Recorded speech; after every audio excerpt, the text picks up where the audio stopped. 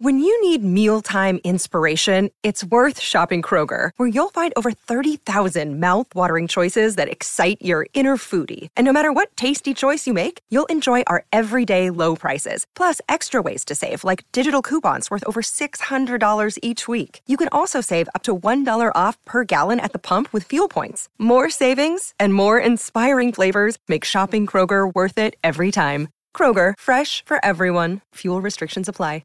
This podcast is brought to you by Sales Fuel Hire, a platform to help companies hire smarter and flag 13 toxic employee types.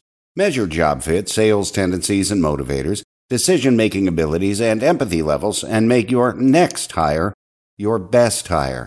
Try it now on salesfuel.com/hire and use promo code MANAGESMARTER for $50 off your first purchase. Welcome to the Manage Smarter podcast with hosts C. Lee Smith and Audrey Strong. We're glad you're here for discussions on new ways to manage smarter, hire, develop, and retain talent, improve results, and propel team performance to new heights. This is the Manage Smarter podcast. You know, Lee, we just had like my big marketing meeting this morning, and you said we got to pivot on some things, but I don't want this to be a big 9-month process. You literally said that. You said, I want it simple. Yep. Our guest today is just the guy to tell us how to do that. Huh? What do you think? Yeah. That's well, and the other thing is that for the past few months we've all been through, we've all had to learn to change and adapt, but not everybody's all on board with that all the time. So, I'm really looking forward to hearing some thoughts on that. I am too. Welcome to Manage Smarter, everyone. My name is Audrey Strong. I'm the Vice President of Communications here at Sales Fuel. And I'm C. Lee Smith. I'm the President and CEO of Sales Fuel. So here to tell us how to do it, direct from Australia, Brendan Baker is at our microphones. And I welcome, sir. It's 5 a.m. your time. Thanks for getting up with us. Oh, pleasure. Thank you for having me. For those of you that don't know him, when it comes to change, the industry has overcomplicated it, and probably us too. From obtuse jargon to untold reams of paperwork and internal committees. That was possibly one of our options. That was definitely one of the topics this morning, yeah. It's just become too hard, too confusing, too segregated, too academic, too process-laden. And so Brendan Baker is converting others to a radical new idea to simplify it. I cannot wait for this. He's breaking out the scissors. We're going to cut through some red tape. Yeah. As a leading expert in the field, Brendan is the author of the bestseller. It's called Valuable Change. Pick up the book. He's consulted on over $10 billion in key transformation projects and programs across a range of industries and organizational sizes. So you say, Brendan, your central mission is to A, help change leaders drive real value, but also the secondary mission is to fight unnecessary complexity. And so what kind of value are we talking about? Let's define value and go from there. Yeah, sure. So in fact, I'll bundle it together. Okay. Let's define valuable change. So a valuable change is really just a change that meets a key need or desire. Maybe it's an opportunity, maybe it's a response to a threat. Either way, it's something that meets that need. It really is as simple as that. So where do most people get hung up, or is it different? I mean, I guess what are the maybe top 3 things that gum us all up that we most commonly make as leaders, the mistakes we make? Yeah. So every valuable change needs to answer 3 valuable questions. Okay. Number 1, they need to answer, why are we doing it? Number 2, how will we prove it? And number 3, what exactly are we doing? And the scary thing is those 3 questions are insanely simple, and yet what is it? Probably 85% of the change that I've consulted on, they don't have good answers for at least one of them, and often 2 of those 3 questions. One question I like to ask is when do we need to do it, or do we need to do this right now? Which also came up in the meeting this morning. So yeah, deadlines. I mean, you talk about slow project startups, last minute scrambles, and never ending projects. That was actually those 3 things are what made me book your interview, Brendan. I was like, oh, excellent. Wow, we got to talk about those 3 things. Those happen to everyone. Yeah, let's drill down on that. So let's talk about it. Yep, happy to. So those things, you typically find projects that run too long. You typically see those, the never ending, the scope creep, the ever growing projects. You see that when you don't have connection between those 3 questions. Mm-hmm. So the biggest mistake that most people make when it comes to change is starting with what. What do we need to change? What do we need to do? And even here, Lee, you said, when do we need to do it by? That's part of that. That's part of that. What conversation? Okay. When do we need to do it by? How much is it going to cost? Who do we need? It's those aspects when we really need to kind of stop for a moment, ratchet back a couple steps, and say, well, why are we doing this? And we don't then jump into what. We then need to move. Okay, well, how will we prove it?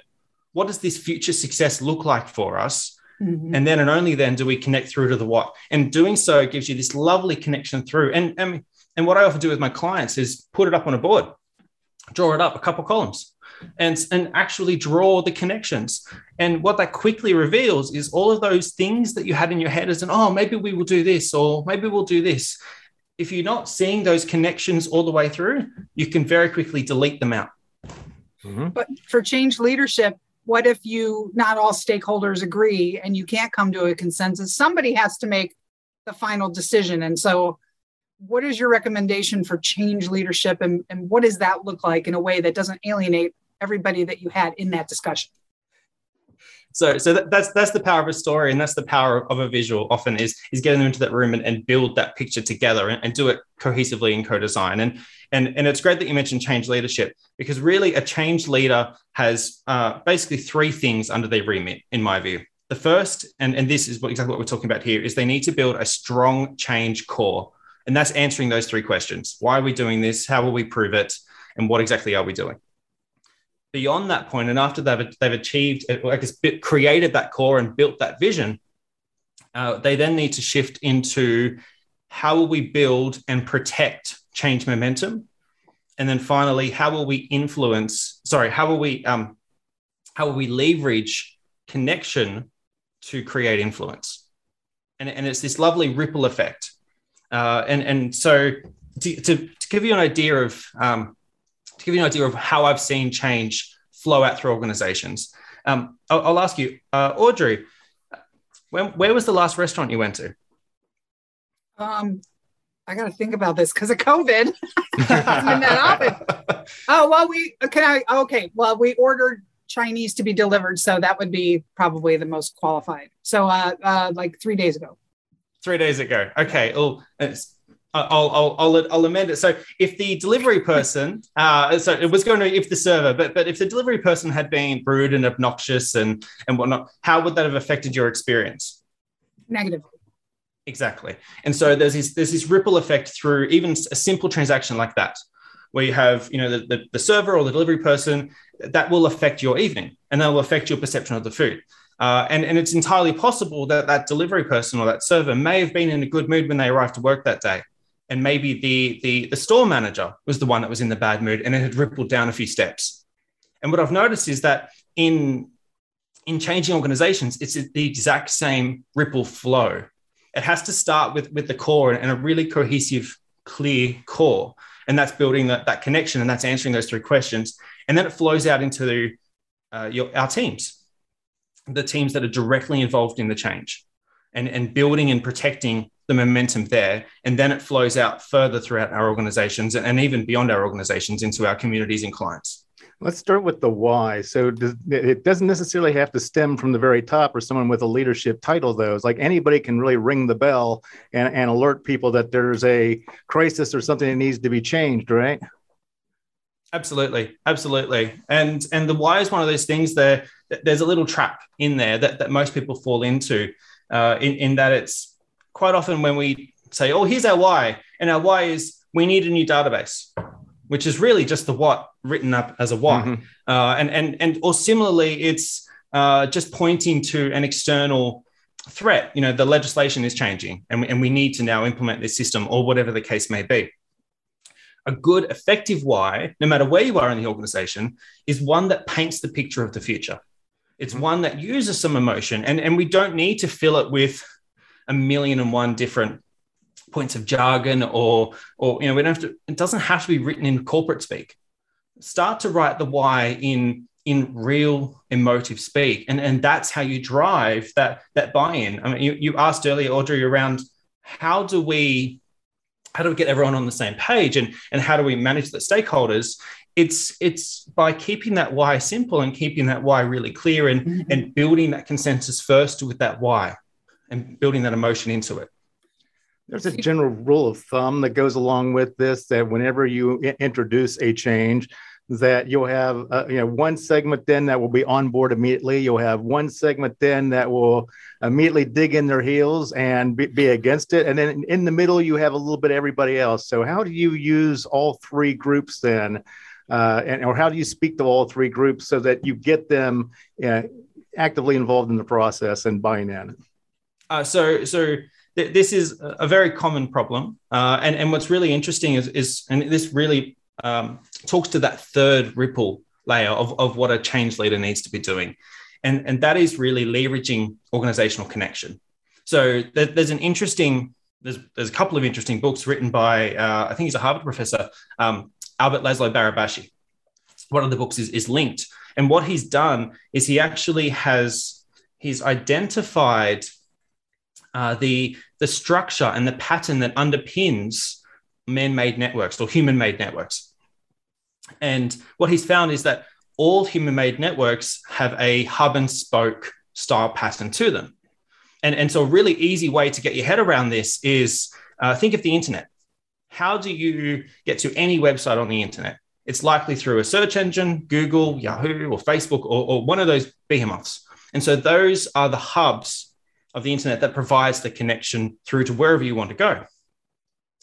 And what's really interesting is that the exact same pattern exists within our societies. We humans are linked the same way. We've all heard of 6 degrees of separation. Mm-hmm. And the reason why that works is because of this hub and spoke model that underpins our society. So, sorry. Oh, go ahead. Well, you talk about not losing momentum, but again, we talked about last minute scrambles and never ending projects. And so when I project manage, almost everything is related to a deadline. And so that's how I keep the momentum going, is this deadline's looming and it's not moving. And that's what motivates us. What are some of the other ways to keep momentum going and not have things sort of peter out other than a date? Yeah, sure. So the momentum piece is we're really looking at hope and energy. And what you're looking at is trying to gauge where is our momentum for our teams. And so there are essentially 5 stages that your teams could be at, somewhere between despair and fanatic. Now, despair is those people that don't like coming to work, the people that maximize their sick leave and leave right on the dot and escape as soon as they can. And fanatics are those people that go above and beyond. A prime example of a fanatic is someone that, Apple are really good at producing fanatics, people that camp out to buy the new iPhone. That's extreme fanaticism. And there are stages in between, basically despair, fearful, hopeful, motivated, fanatic. Now, the tips for each vary depending on the stage, but the general rule is build hope before you build energy. You need to create that optimism within the team, and you need to protect that optimism within the team before worrying about motivating. And that's a common mistake. As a change leader, we think, well, how do we motivate the teams? How do we keep that motivation running? When really you need to be protecting that hope and continuing that improvement first before you worry about motivating. Yeah, the human condition really requires that we can never find ourselves in a position where we're hopeless or helpless. If we're feeling either one of those two, nothing else really matters. Exactly. Yes. But with that said, there is this, similar to the human conditions, we don't like to change our minds. So if we do find people that are helpless or hopeless in that despair element, they're not a lost cause, but they are highly cynical.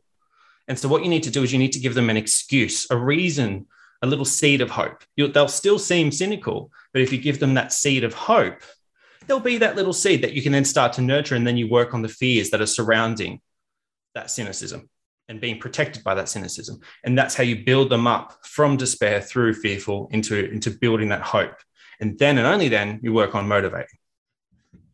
So does this apply to basically everything in a business, from a simple project or a team project to something that really drives massive quantities of revenue and ROI? I mean, does this whole system that you've got apply all the way across the board?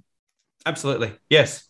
And in fact, it's it's built from experience myself with projects that were 50, 100,000 all the way up to portfolios that were 1.5 billion in size and everything in between. Wow. Because the same mistakes are being made, the same pitfalls are being fallen into. It is this ripple nature of trying to change an organization. And so it's the same, really, it's the same pitfalls. I want to circle back to an earlier question. So how would you recommend that we mobilize those fanatics then?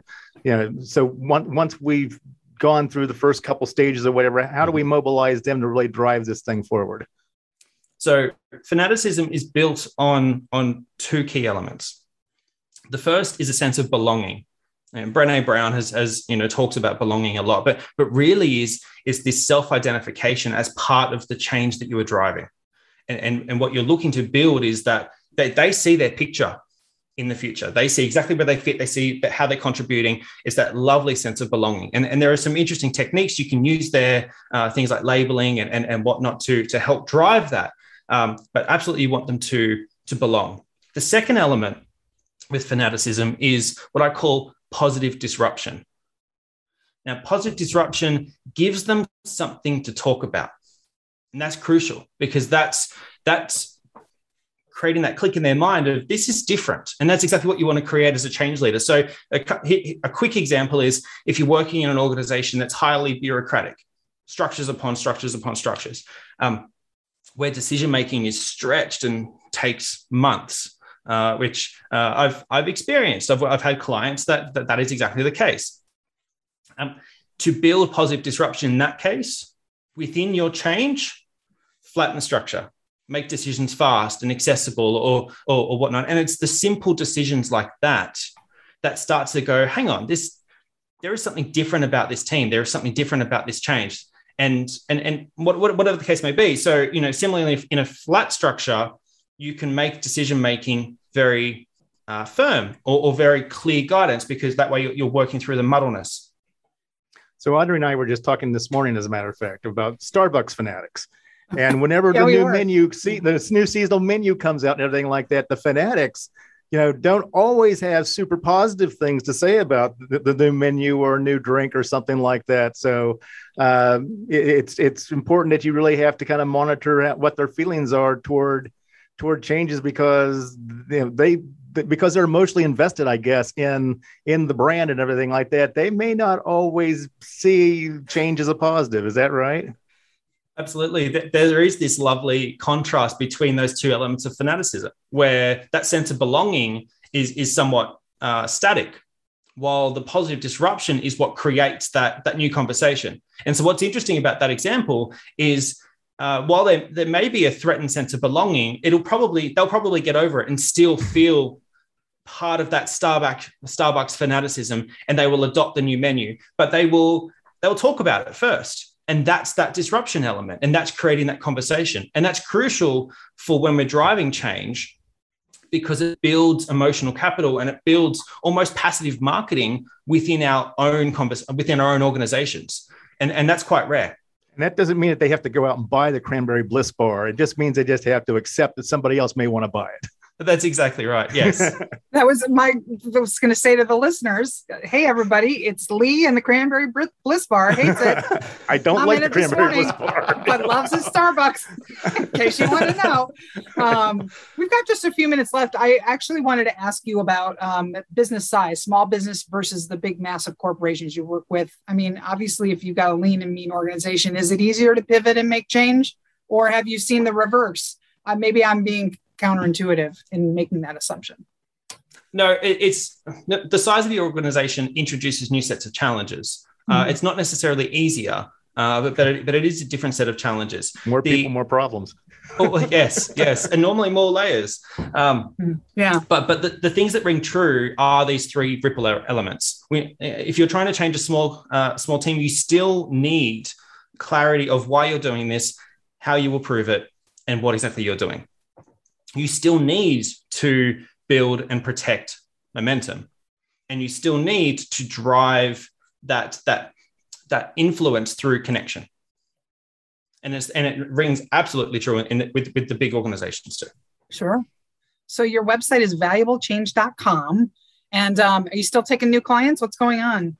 Absolutely. Yes. Okay. Yes. So valuablechange.com. You can also get the book basically worldwide. Amazon, Google, whatnot. It's on it's ebook as well as paperback. I think I've got a hardcover in there as well. It's also soon to be audiobook. It's in recording and will be out soon. Love that. Love that. Well, I'm going to take this blueprint, Brendan, that you gave us, and I'm going to apply it to this change that we have going on in our company and see if it just makes it so much easier. I'm going to start with the 3 things and let it all flow out from there. So, I mean, this is a perfect timing. And we'll report back to you. Please do. Please do. Thanks for being on the show. We appreciate it. Our pleasure. Thank you for having me. Thanks for listening. If you enjoyed the show, please rate and recommend on iTunes, Overcast, or wherever you get your podcasts. You can also get more great information at salesfuel.com.